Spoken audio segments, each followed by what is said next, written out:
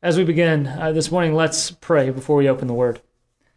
Dear Lord, speak to us now. Through the screens to our living rooms, pierce our hearts and prepare us to live in response to what you say to us today. We love you, Lord, and we are amazed that you loved us first.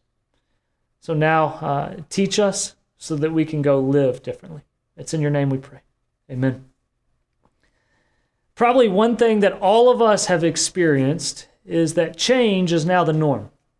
We've changed just about every facet of our life. We're changing where we work. We change what we watch. There's no more sports.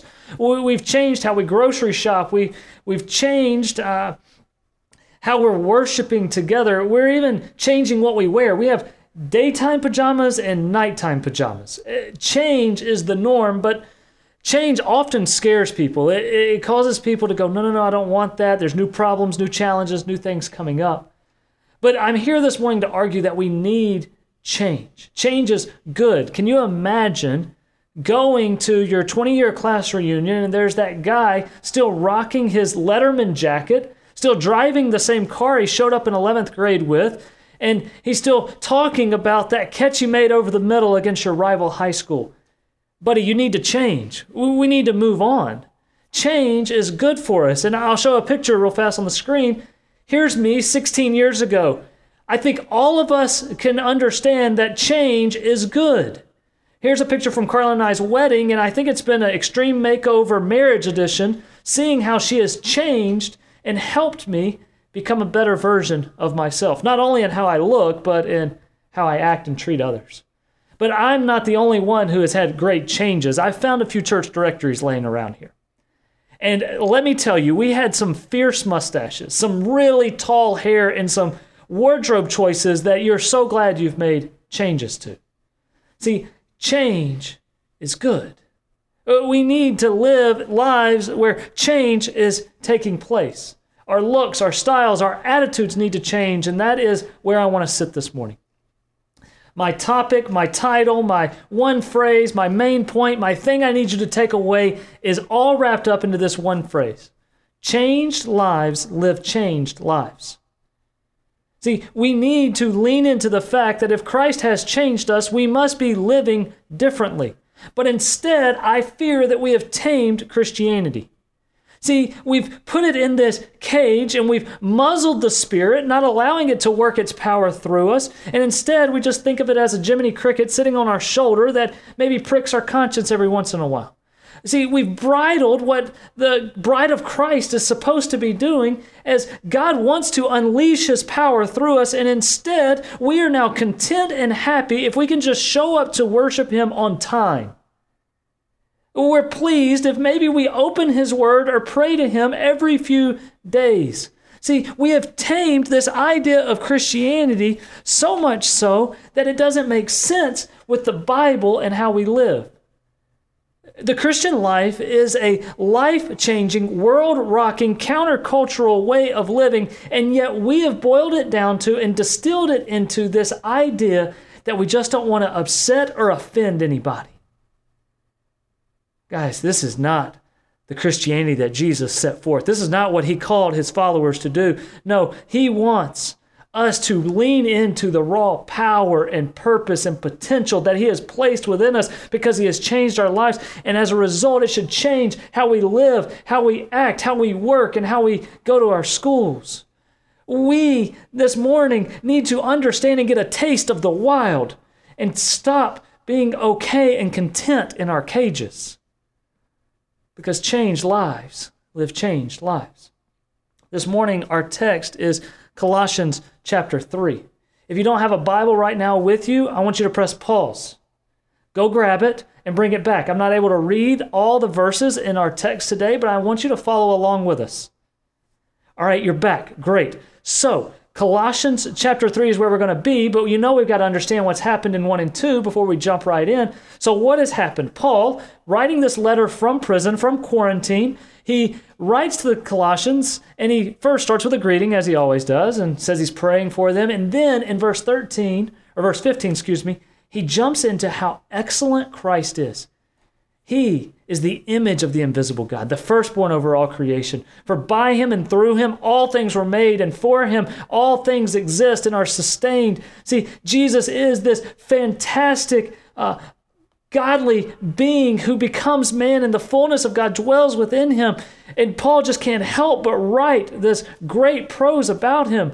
And then in chapter 2, he transitions and he tells us what this excellent Christ has done on our behalf. He says that while we were dead, he has made us alive.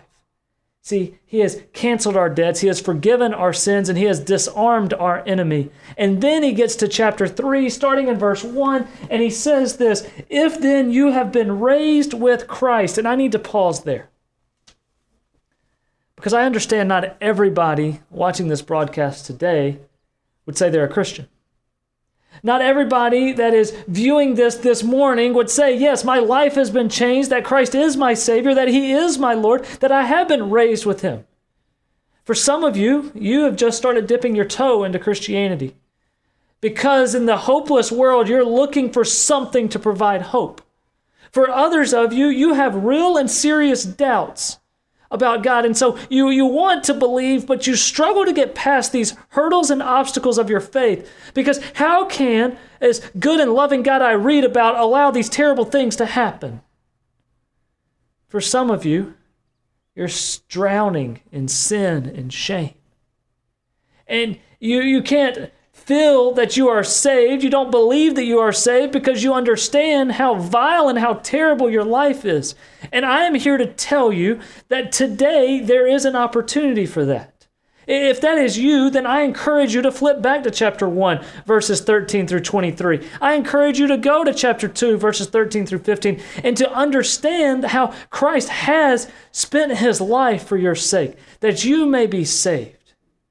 Romans 10:9 will say that if we confess with our mouth that Jesus is Lord and that we believe in our hearts that he was raised from the dead, that we will be saved. You do not have to wait. You do not have to worry. Assurance of faith can be yours today. If that is you, then I encourage you to reach out. We have a Connect card in the description below this video. You can get on our website, fbccollegestation.com, and click on any one of our staff and email us, get in touch with us. We want to have that conversation. If there's a friend of yours that you know is a follower of Jesus Christ, reach out because I know they want to share with you the hope they have. Because what we need to understand very clearly is that salvation is for all, not for those that seem to have it all together. Salvation rests on the finished work of Jesus Christ, not on my feeble attempts at perfectionism. See, salvation is a gift we receive, not a status that we earn. And so salvation can be yours. You can be one of the people that are raised with Christ, as he says. But as we jump back into the text, chapter 3, verse 1, if then, or so then, that you have been raised with Christ, since then, he gives us 4 directives of how to live a changed life. He says first, seek the things that are above where Christ is seated at the right hand of God. And then he adds on in verse 2, set your mind on things that are above, not on earthly things or the things of the earth. So this morning I want to ask you, where does your heart and where does your mind dwell? Do you dwell in your mind on the problems of the world as you watch the news and become burdened by all the things that are going wrong? Does your heart dwell in fear for your family or for your friends of what could happen? Or where do your heart and your mind dwell? For some of us, it's in very insignificant things. We're worried about, did we catch up on this show on Netflix, or when is football going to come back? For others, it's very serious things that we're dwelling on what if I lose my job? How can I continue to pay for this? How can I continue to support my family? What is going to happen with our home, how are we going to eat? Where do your heart and your mind dwell? Paul will tell us in Philippians chapter 4, verse 8, that we must be thinking on whatever is true, whatever is lovely, whatever is just, whatever is honorable, whatever is commendable, whatever is excellent, whatever is worthy of praise, this is what we must be thinking about. So I want to give you a test this week. I want you to think about what's the first thing that you think of or the first action you take when you wake up in the morning? Maybe you need to think about it this way. What's the first channel you flip on? What is the first app that you open? What's the first thing that you scroll through to catch up on? Because there we are opening the door for our minds and our heart to dwell on something.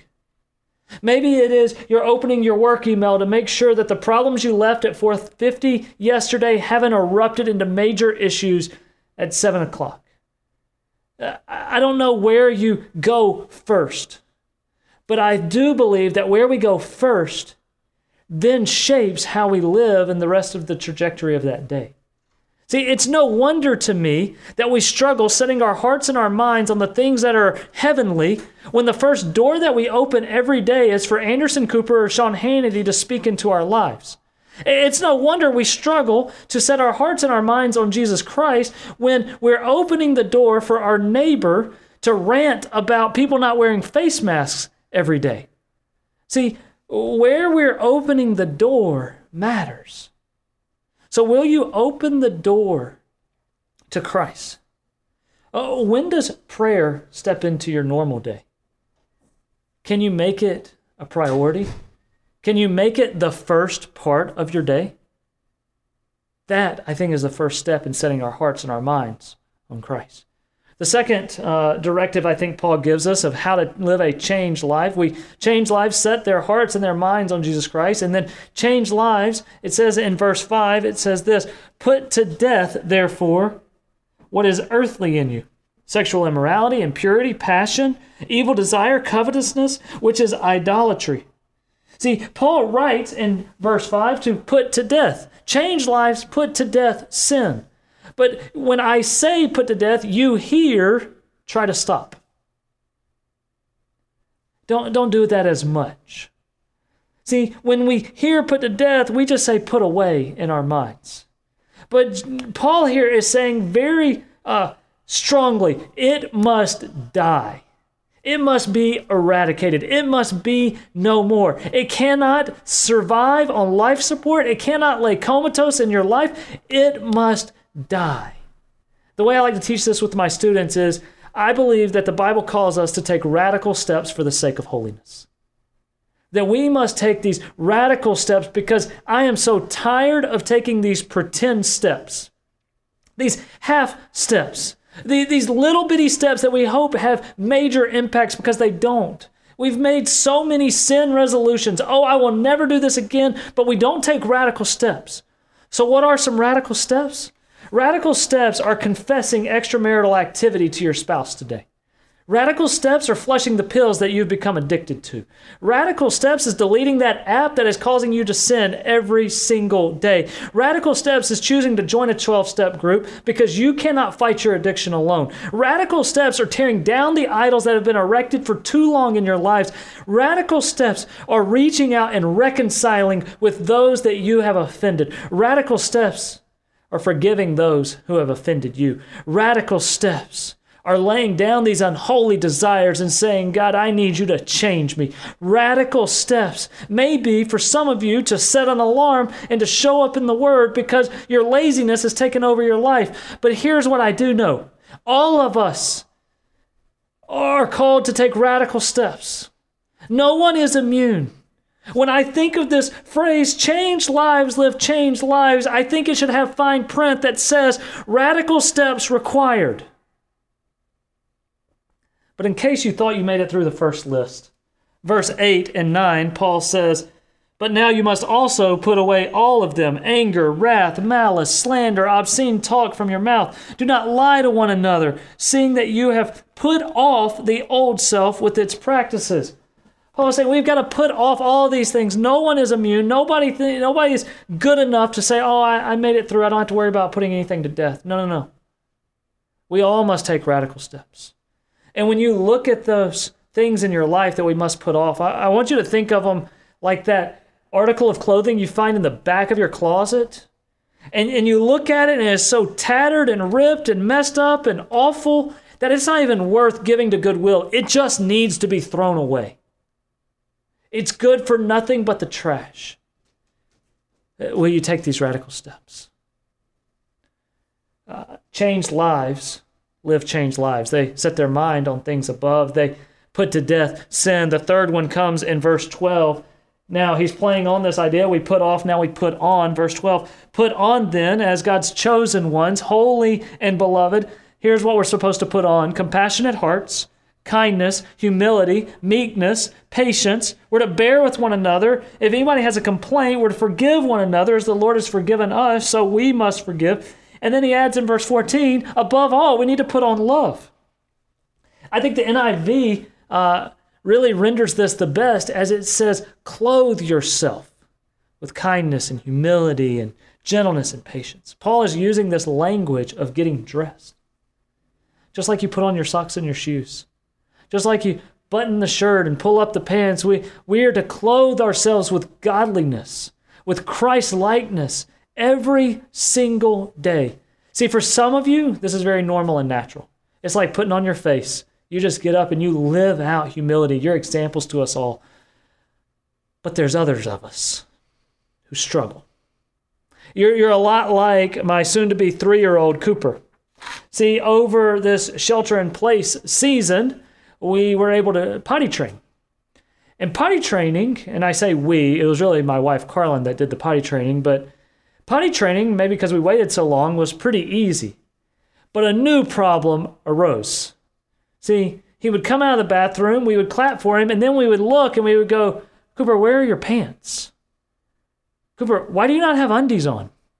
See, like, he would go to the bathroom, but he didn't want to get dressed. If you don't believe me, ask Cynthia Hopkins. She came over to the house the other day, knocked on the door. Cooper and I answer it. I look down, and Cooper's wearing nothing but a T-shirt. And he's pulling up his shirt and just having a good time. And I'm going, buddy, you got to get dressed. See, when we return back to normal civilization, little man's going to have a tough time going back to what is appropriate. But I don't want you to miss the point I'm trying to make. See, for too many of us, we run around like a toddler, not wanting to be encumbered by putting on our undies or our pants. Not literally, I'm talking about the kindness and humility and love. See, we would rather run around half-dressed around the house, not being told how we are to live because we prefer to live wild and free. But Paul says, no, we got to get dressed. We got to be spiritually dressed, change lives, get dressed spiritually. I've been taking Paul very literally on this. And so when I wake up, I lay in bed and I think about the day that's ahead. And I go, God, I want to put on humility today.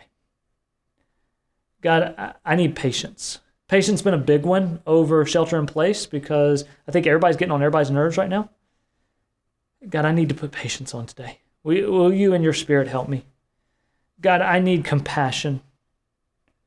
So I encourage you. I've given you a test to figure out where does your mind dwell. What's the first thing you go to? I've given you a challenge to eradicate something from your life, radical step. And then now I want to give you just another step to take. Will you get dressed? Will you consider, we don't just flippantly get dressed. No, we check the weather app. We look to see what the environment of the day we're about to walk into looks like.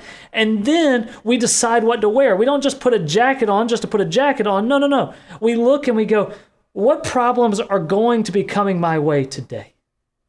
Is this person really just getting on my last nerve? Is this person needing to be shown love today? Where have I been arrogant? Where do I need to put that on today? Change lives. Dress for the day ahead. So will you get dressed with me? Change lives, live changed lives. Change lives, set their mind and their hearts on Christ. Change lives, put to death the sin in their lives. Change lives, get dressed to live out Christ's likeness and godliness. And finally, verse 17. I know we've skipped a few. Read them, they're great. But he adds this, just in case you thought it all, you could sneak through the cracks. He says, and whatever you do, in word or deed, do everything in the name of the Lord Jesus, giving thanks to God the Father through him. In everything, in every facet, in every part, in every little element of your life, you are to live changed, different. You are to live as a new person. When Christ changes us, Paul will say in 2 Corinthians that the old is gone, the old has passed away, and the new has come. When Christ changes me, when he redeems me, his Spirit then renews me. And this journey of sanctification should lead to Christ-likeness and godliness in my life, that my life should be so changed by the love of Jesus Christ and the gospel message that I cannot help but live differently.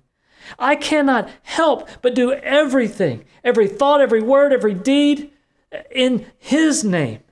To say it as succinctly as I can, anything that is incompatible with godliness and holiness must become incompatible with me.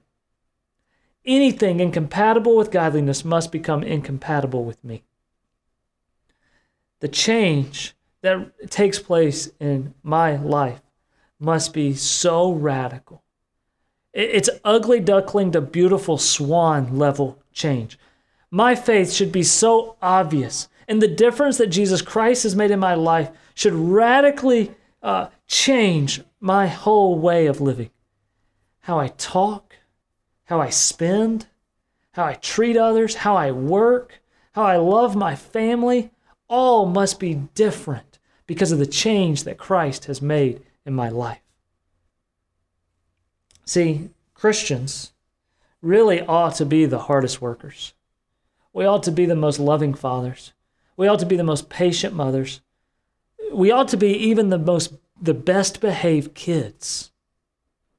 We ought to be the hardest working students, the most diligent employees, and the most faithful friends. This is what Jesus desires, because he didn't just change our life to change our eternity. He changed our life to change our now, that we live differently.